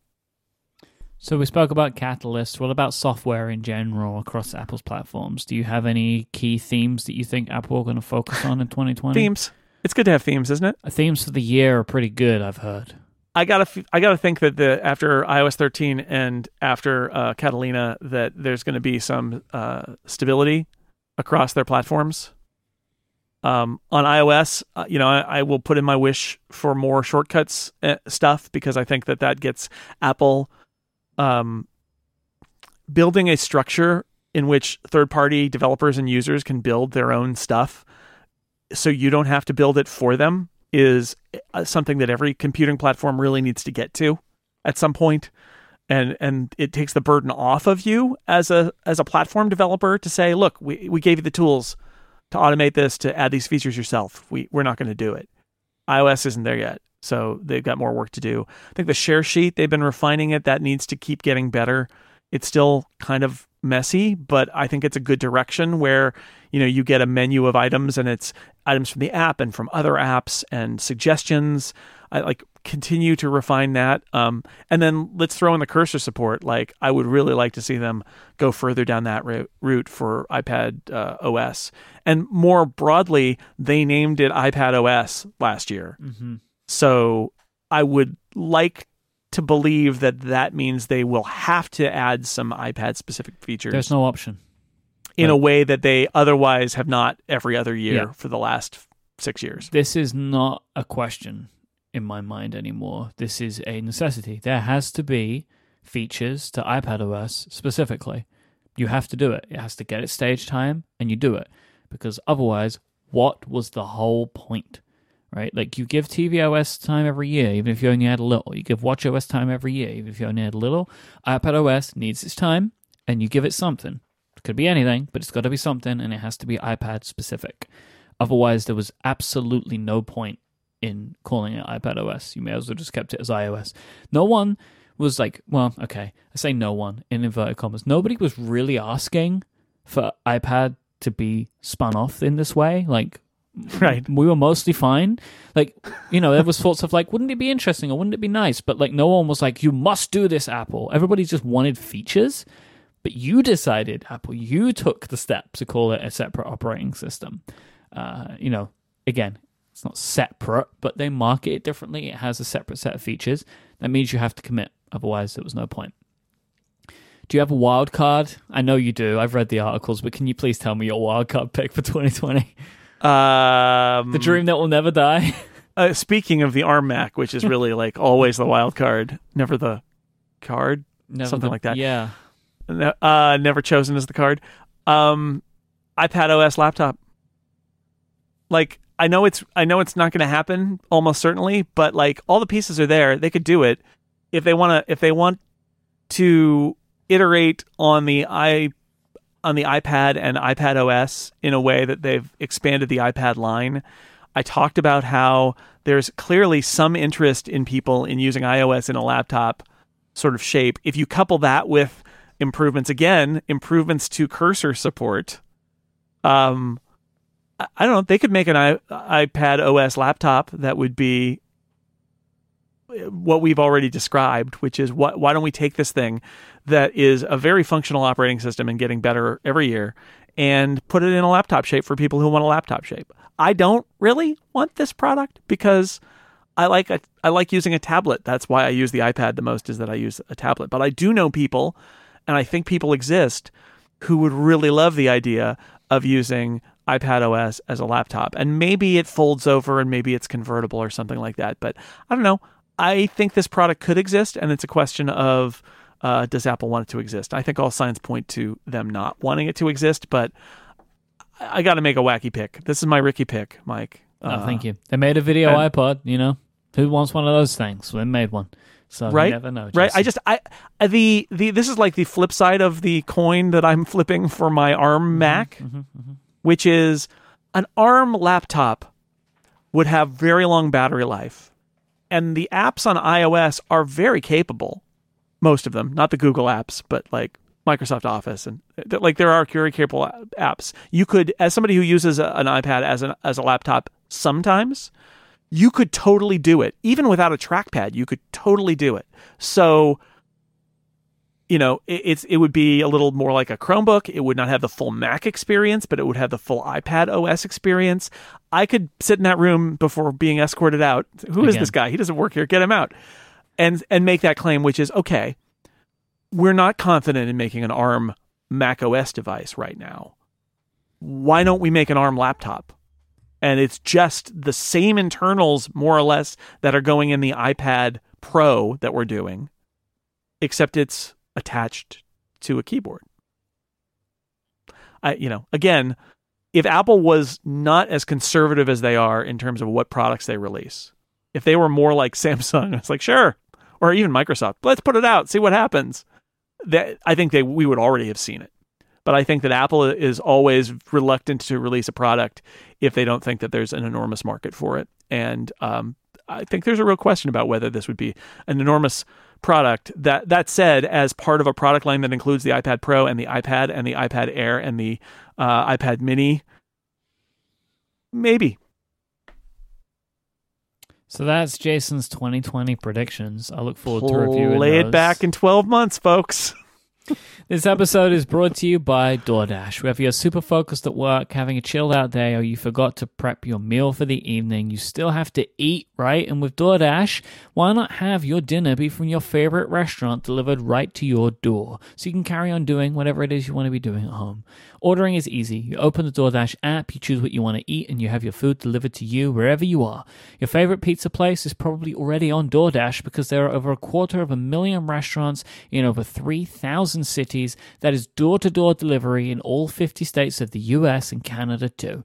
So you can order from your local go-tos or from your favorite national restaurants, your big chain restaurants like Chipotle, Cheesecake Factory, Wendy's, whatever's your bag. Jason, could you tell me a little bit about your DoorDash experiences? We used it to get Indian food from the really nice Indian restaurant that is down the street. And that was great. In fact, we agreed that we were going to have Indian food in the early afternoon. And I actually went on DoorDash and picked everybody's orders and set it to a time and said, deliver this at 5:30 or something like that. Sometimes it is a good idea to not order when you're hungry. Right? Yeah. You ordered before because otherwise you just order way too much. And I already know, and I would never call a restaurant and say, can you make this order for me in 4 hours, right? Like I would never trust that. But with DoorDash, you're using the DoorDash infrastructure and you're just basically timing your order. It's like send this order in when the wait time is going to correspond to, and they use their kind of computer now that's stuff clever to do that. And at the end, I say I want it at 6, and they will send in that order at the time that they estimate night. It will be here at 6. And like that. yeah, super convenient. And then you're just going about your life and somebody knocks at the door and it's like, oh, it's the food that I asked for 5 hours ago. So there's a little pro tip. Or you can just say, give me my food now. Give me now. That also works. Right now, listeners of this show can get $5 off their first order of $15 or more when you download the DoorDash app and enter the promo code UPGRADE. That is $5 off your first order when you download the DoorDash app from the App Store and use the promo code UPGRADE. Download it now, start planning your dinner, and get $5 off with the promo code UPGRADE off your first order from DoorDash. Our thanks to DoorDash for their support of this show and Relay FM. Jason Snell. Mike Hurley. Can we talk about the best named thing ever? Project Connected Home over IP. This is a terrible name for a great thing. This was announced a few weeks ago, and I really wanted to talk about it. I didn't want to let it go. Basically, all of the major smart home tech companies like Apple, Google, and Amazon, along with a selection of accessory makers, are joining together to create an alliance called the Connected Home over IP. This has been given various names. I like the name Chip. I think you like the name Chop, right? Chop, yeah. It's very NASA to go the other way and say it's the over is what counts. But and then we ignore the I Choip? and go to the P because NASA does stupid stuff like that all the time when they're making their I've changed acronyms. my mind, and I want to call it Choi, like CHOI. Okay, sure. So Choi. I'm going to go with Choi. Yeah, but the fact that the press release doesn't give it a name that's cute and clever suggests that that's not going to be the name. I liked all of the names you were proposing at the end of the article, like Smart Home Everywhere or any Tech Home Hub, like some stupid name that they're going to give it. But look, the naming doesn't matter because what has happened is that these companies have announced plans to create an open source protocol for all of their devices to work together no matter who makes them. This is a quote from the website. The goal is to simplify development for manufacturers and increase compatibility for consumers. The project is built around a shared belief that smart home devices should be secure, reliable, and seamless to use, which is great. This is just great. This is exactly what you want. You never thought you were going to get it, right? Because it doesn't make sense when you think about how Apple, Google, and Amazon specifically work. Like, why on earth would they want to work together? We'll maybe get to that in a minute, but it just doesn't seem like it fits with these companies' overall plans. After the announcement of this, Apple open-sourced some parts of their HomeKit accessory development kit so people can play around with what they do and how they could maybe interact with them. These are now available on the Apple developer site. The real likely outcome of this is that a company could more quickly tinker around to see if they can realistically make something before getting certification. I reckon that the certification is going to change. I feel like the MFI certification that people still need to go through is not going to be the same because of this new. Well, for HomeKit stuff, I would assume that this organization will have a certification system that's fairly straightforward. That we'll just say works with whatever we call works with Choi, works with any Tech Home Hub. Right, so Dream Life Spot, home smart life future, whatever Flower. It's going to be. But you expect that it will change in some way. But I think it's cool that Apple immediately did something where they're like, all right, so now this is open source, go wild, right? Which is a great way to stir up a bit more excitement in this community. Can I read a quote from you, Jason, that you wrote in your article about this? Yes, please. My quick hit reaction to this is that we're so far down the smart home path that the major players have realized none of them have dominated the initial land grab, and now all of them face a barrier to growth because of the incompatibility of the different smart home tech approaches. So basically, everyone's doing their own thing. There's a bunch of stuff out there. None of it works together, and now maybe people aren't adopting it. It used to be our way to grow is to dominate and make everybody be inside our silo. And now we've reached the point where they all look around and say, our growth is being limited by this silo. It's like, yeah, it is. Nobody won. Nobody completely blew out everyone else and brought them to their knees. Everybody's in their little silos.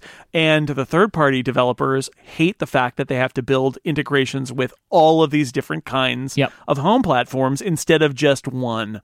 And so to me, this is disarmament. This is everybody realizing they are better off working together than trying to force everybody into their specific silo, and that growth will happen when the open path here is going to create more growth for them than control over a silo. And you would think Apple would be the last to do that, but I would argue that Apple's been down this path for a while now, ever since it realized that it had to stop enforcing its hardware encryption and things like that. Apple has been backpedaling on the, how porous its silo is for a while now because they weren't getting people to use HomeKit. And Apple have the least amount of products available out of those three companies, right? Like Google and Amazon both make more than just the Talkie Hub thing, right? Like the thing you talk to. Mm-hmm. Apple only make those products, and then everything else has to be certified. The rest of the stuff, so the other companies, they're making other stuff. When I look at this whole thing, I feel like the fly in the ointment was Amazon. Amazon got in early and established this market, got a lot of product into a lot of homes, right? The Echo seems to be a pretty popular thing because they sell it so cheaply, right? You can get into that ecosystem. But then Amazon couldn't capitalize because they don't have the rest of the ecosystem, right? Like they don't have phones and tablets that people are really buying en masse and using. So they got out there, started integrating with anyone in any way they possibly could, and probably made it harder for a Google or an Apple to really own it because people were already using the Amazon devices. And basically no one's been able to create a full solution, which seems obvious now when you look at it. Like no one was ever going to be able to do this. And I expect that some stuff started happening where companies like Philips were going to the larger companies like to Apple and being like, look, you are this % of our market now. We are not interested in going through this certification with you anymore, because if we just go with the other guys, it's easy, right? Yep. Like I imagine stuff like that started happening, so then these companies started banding together. Or it might have been a case of again, a company like a Philips, like a large company, going to all of them and being like, we're not going to do this. We're going to keep playing this game, right? Like, why don't you integrate with us now instead? How about that one, I reckon that what we're going to end up with here is something akin to Bluetooth, in the sense that so AirPods, they are Bluetooth headphones. And they will work with any Bluetooth device, right? You can just pair them. But when you pair them to an Apple device, they have extra features. And I reckon that what will end up happening is, yes, smart home devices work in the overall thing, and you can use this product with this company, this product, this company. But if you get these ordained pairs, they get additional features, right? So you can use Nest with the HomePod, but if you use Nest with Google Home, it gives you a little bit more. You know what I mean? Yeah, I think the other big thing that will happen if this works is, I have at least 2 and I think maybe 3 little wireless things that are attached to my network at home that are separate from my Wi-Fi network in order to talk to specific devices that I have in my home that are smart home devices, right? I've got a Philips Hue hub. I've got a Lutron Casita hub. I've got an Arlo camera hub.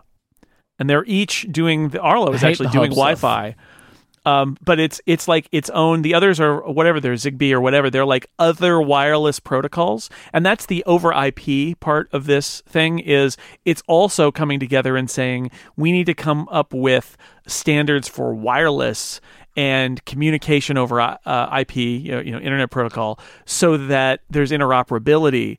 I think that means that in the long run, it may not be that everything has embedded Wi-Fi that just works with your Wi-Fi router, but if not that you should be able in this, future in a few years, you should be able to buy a hub from anyone, and all devices that use that will just be able to use it. So in my example, I think if this all comes to pass, I wouldn't have needed to buy 2 or 3 different little wireless bridges for specific kinds of tech, right? There'd just be get a wireless bridge, or don't use one at all because we're using Wi-Fi. And that would be a huge thing, because it's ridiculous that you're oh, I'd like to buy this light bulb, but in order to do that, I have to buy this plastic box and attach it to Ethernet and plug it in. And it's no one wants to do that. Yeah. In our home, we have the basics at this point. Because for this reason, the more I got into it, it's this is just becoming so much more complicated than I wanted it to be.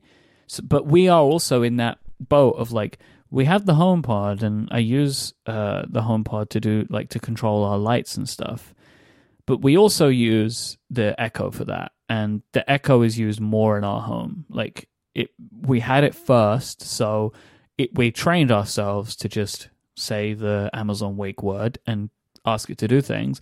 But also, the Echo works with some other products in our home, and the HomePod doesn't. So, like, we have a Dyson fan that you can control, and our Roomba you can control with the Echo. So we're never going to leave that because we have some benefits there. And honestly, the HomePod, we don't use a ton for the smart home stuff because we would have to be using both of them. Yeah, and this is where, if anybody has used Homebridge, which I use, which is like a piece of software that you can run that it does what it says. It connects these different things. It's basically HomeKit. Mm-hmm. It's a HomeKit bridge that takes things that aren't HomeKit compatible and puts them on HomeKit. And it's great, but really what it says to me is that's what the future needs to be. Well, in theory is, right? Everything should just work together. Like, because I'm using HomeKit, I'm using an Apple device, and I plug in a Google device, it should just show up, right? It shouldn't be like, oh no, I don't work with HomeKit. I only work with Google and Amazon. And that's so frustrating. It's so annoying. So I think it also means that you could probably, there'll be a bridge product that will backward compatibility everything, and it will probably be based on Homebridge. But that would be nice, right? To not have, we will, it's going to take time, but we will ideally, and I think this is going to happen. I'm not too skeptical about it. I think it's going to take time, and you're going to have old products that you're going to have to replace, and it's going to be annoying. But I do think we're going to enter this second phase where everything's just going to work on everybody's home systems. That's interesting, because I had thought to myself, like, backwards compatibility is a very important part of this.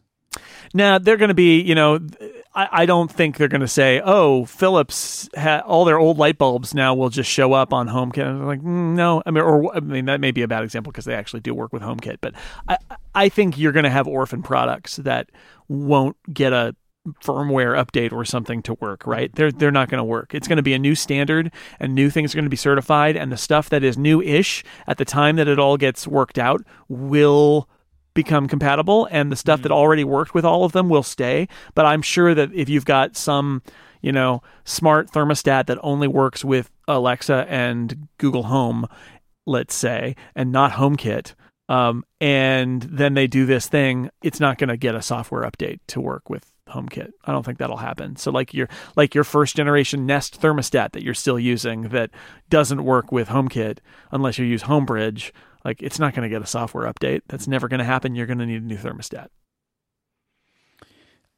Whatever it is, though, I'm excited for Choi, because I think that this is needed to continue the advancement of this type of technology. In the same way that Wi-Fi was needed, right? Like, and we got that, so. Well, bring on Smart Life Home Hub Plus Tech Bot Pro. Plus Pro. Smart Home Plus Pro. That's what they're going to call it. Everyone loves pluses and pros.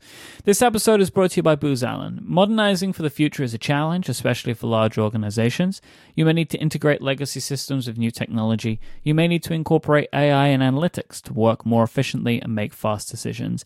And everyone needs new ways of thinking to move to what's next, whether for government or commercial goals. And Booz Allen understands, and they're helping some of the world's largest organizations to modernize. They understand the missions of government and industry, and the need to adapt to constant change. They provide open source solutions so clients can integrate innovation from anywhere, whether from visionary startups or major contractors. Plus, they're helping their clients power new technologies with analytics, and because security is everyone's priority, they integrate their capabilities with intelligence-grade cybersecurity. With Booz Allen, integration means putting you in control of innovation. Integrate, innovate, get it done with Booz Allen. Learn more at boozallen.com/relay. That's boozallen.com/relay. Our thanks to Booz Allen for their support of this show. It's time for hashtag Ask Upgrade Jason Snell as we round out this big bumper episode. Ian asks, Mike, you previously mentioned that you like white text on a dark background. Does this preference carry over at all to pen and paper? Not at all, because... White ink on black paper, Mike. You could do it. How much blacker could it be? Thing, but I am not interested in doing that. I like colored inks. Like I like lots of color in my ink, oranges and greens and purples and reds. Also, and blues. that's not how it works. Like it's like they don't make a flash dark that shines dark where you point it. Like it only works the one way. You cast light, you don't cast dark out, and you don't put light ink on. No, that's not how it works. Aloha. Hello. That is a joke from the Flophouse. I just wanted to for the sake of the Flophouse episode. Let's do it. About the Rise of Skywalker. The Rise of the Skywalker is so good. It is. It's an absolute classic. I have not listened to the Flophouse for a while. Like it just fell off my radar for a bit. I'm so back in now because I remembered exactly why I love this show, and that was it. It is absolutely fantastic. Yep. If you liked the movie, you might not be a big fan of the episode. Dylan asks, do you have location services turned on for camera and photos? Do you? Yeah. That's how you search your photos for where they were taken. Yeah, for sure. I do. And as well, like, I mean, I understand some people may not have, in case, like, when sharing images, it would have location data built into it. But these days, almost everything has a don't share location data feature that I think is turned on by default. And also, they added an iOS feature that I really like, where when you go into the share sheet, there's a little text button that says options, where, like, if you're sending an image to somebody, you could choose to remove it for that image, which, like, that wasn't the case before. Like, if you text me or airdropped a photo to me, it would have all the data in it. You can now turn it off. And you can also, like with live photos, you can also turn off the live photo data in that screen. I really like that. I think that was a nice little addition that Apple made with iOS 13. But yeah, like you, right? Like sometimes I can only find an image because of the location. No, the user benefit to have find it on a map or search for a particular place and have it turn up is far too great. And, I don't think there's an issue here. I would have an issue sharing a picture with location data of like my house or my kids' preschool or something like that. But that is not, it doesn't really happen. Like I feel like we've come far enough that I'm not paranoid about this. As concerned as I am about privacy, this is not where I'm concerned. Right, but like in the same vein, like it's just a kind of a thing if I don't share pictures of my house. Yeah, well, that's true too. But yeah. I don't know. You just shared that picture of your iPad with the keyboard and all of that. I know, but when I share images like that online, Jason, I meticulously look through every OPSEC, part of it. Yeah, sure. Yeah, it doesn't have like your neighbor's street signs and things like that. No, I also as well like. I check like what are the names of my widgets. What are the I just look now because it's you're gonna get questions like this one from Johan. What is the first app on your home screen? Jeez, top left. What is it? I couldn't tell you. You don't know? Oh, you don't have your phone there? You got your phone there? You can open it. What Messages. Is it? Messages. Top left. Top left. I have the Relay FM app there. I never listen to our shows live because I'm usually the one doing the live thing, but I just really like having my company logo on my screen. And I find the top left, especially if you're a Pro Max user like me, it's the hardest app icon to get to. Yeah, so it's very far away. It's kind of like the dead app. Didn't Messages always used to be top left? Is that why yours is there? Like that's how the original iPhone shipped? I feel like it might. Yeah, that might be. I don't know. I have Messages in phone. They're cuddling up there. The green. You have the phone. The green boys. They're cuddling up there. Big cuddly green boys. Benjamin asks, we're coming up on 5 years since the launch of Live Photos. Has Live Photos and the introduction of that changed the way that you take photos on your iPhone? It's changed photography for me in the sense that I turn it on and then I'm sharing a photo and it gives me the little icon that says, do you want to share the live photo? And I go, ugh, no, I don't. And I have to turn it off because mostly I don't. There are moments where I've captured video and I'm very happy that I've gotten it. Mostly not. I would say the thing that would really push Live Photos over the edge for me is I'd like it to take a little bit more video than it does. And I'd like it to grab more photo quality stills than it does. Yes. So that I could also scrub through and say, like, that's actually the still I want. Yeah. Is awesome, but they're frequently too low quality. Mm-hmm. It should be capturing more photos, which you can dump. Get rid of the photos after a period of time if you want to. Sure. I would like that too. That's a good one. I'm going to say, I think I've said this before, I stand by it, Live Photos is one of my favorite additions to iOS that's ever been added. I love Live Photos because it makes scrolling my photos more engaging. I love it when you're scrolling through and there's a little bit of movement to it. It's like I'm in Harry Potter or something. It helps to add content to the videos that iOS generates for you, right? You know those little videos that Photos just sometimes gives you? There can be sometimes like movies in those because it's pulling them from Live Photos. There are times where I take photos specifically because they will be good live photos. And then I also like to use the bounce and loop effects that you can change in the Photos app to create some fun animations. I really love Live Photos. Like, there are some photos that I have that are some of my favorites because they're great live photos. So including that one of me and you where the flash happens, right? Like, capturing a moment like that is amazing. Yeah. And so like I have a few like that are just really great. And then I liked pairing these two questions together. Stuart asks, how many Slow-Fees did you take this year? I completely forgot about this until Apple made an ad recently. Yeah, they're trying to make Slow-Fees happen again. Yeah, I genuinely feel like I wished I'd used this more because it could be fun, but like I never think to use it. I forget that, like, I completely forgot that the selfie camera could take slow motion video. So, because I find slow motion video is usually really low quality. Like, I understand why, but it makes me hesitant to ever use slow motion unless I'm in like really good conditions, and then I usually don't remember to do it anyway.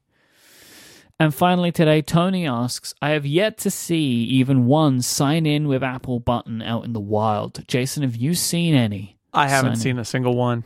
I have seen one in one app called Tripsy, and I use it for Tripsy.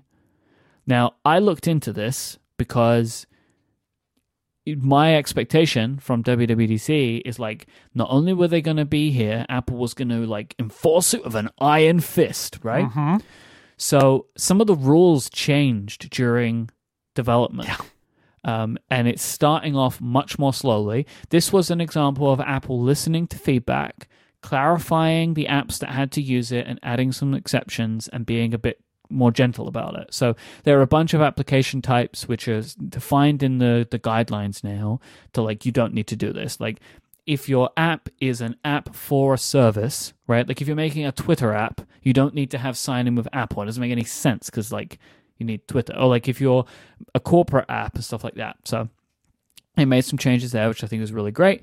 They also extended the deadline date for existing apps to update. So if you if you create a new app that has these sign-in buttons, you do have to add this now. But if you are an existing application that has sign in with Google, sign in with Facebook, April 2020 is now the deadline date. So they moved it, which I think is great. They gave people more time. They made some clarification stuff. So it is still happening, but it's taking a bit longer than as originally suggested. Yeah, this is funny. This is a thing that Apple has done in a few places because they also announced that they were going to require notarization of Mac apps outside of the Mac App Store, which notarization is basically you're a third-party developer who's got a Mac app that you're not selling in the Mac App Store, and to notarize it, which you upload it to Apple servers, and they have an automated like scan and check, and then they cryptographically sign it, and they send it back to you. And that is like so you have an Apple developer account, and you've had it signed by Apple. And this is their way of putting a level of security on stuff that's outside the App Store. And it's not a formal approval process, but it's this sort of robot approval process. And they said that you would basically get rejected. Your app would be rejected by the launch daemon in Catalina if it wasn't notarized by a certain date. And they pushed that date back, I think maybe a couple of times. And I think it's coming January up now. I think it's coming up now, but they pushed that back because they got feedback that it was too fast and that the developers needed more time, and et cetera, et cetera. So they've shown some flexibility about this. And by the way, if you hold down Control and click on the app and choose Open from the pop-up, and it will let you open it anyway. If you change your security settings, this is all by default. So it's not completely locked down, but it's way more locked down than it used to be by default. That if a random app on the internet is not by a registered Apple developer and has not passed through Apple servers to be approved, by default, it won't open. Like, it won't open anymore. You can get it to open by changing your settings, but it's not going to open by default. That's a big thing. But they did push that back as well. So I think that's a good sign. Like, we can debate whether these things are good or bad, but definitely I think it's a good sign that Apple has heard feedback. They make these big announcements, and then people try to implement them or think about implementing them and say, this doesn't actually make sense, and that Apple's like, you're right, we're going to adjust this. We're going to delay it a little bit. So some of that is going on inside Apple. They're not just a cold, unfeeling black box that makes deadlines that you have to follow all the time. Just some of the time. If you'd like to send in a question for us to answer on the show, just send out a tweet with the hashtag AskUpgrade. Please send those in, because we've not been doing that for a couple of weeks. We don't have so many. So send out a tweet with the hashtag AskUpgrade if you have a question you would like us to answer. So my backlog is getting smaller on those. Thanks so much to our sponsors this week. That's DoorDash, Booz Allen, KiwiCo, and Squarespace. You can find Jason online at sixcolors.com, and he is at jsnell, JSNELL, on social media platforms. I am at iMyke, IMYKE. You can find show notes for this show, including lots of links and information in your podcast app of choice, or at relay.fm/upgrade/279. And we'll be back next time. Until then, say goodbye, Jason Snell. Let's do this again in a week this time. All right, okay. There might be something a little bit different next week, but we'll work to that. But we'll be back.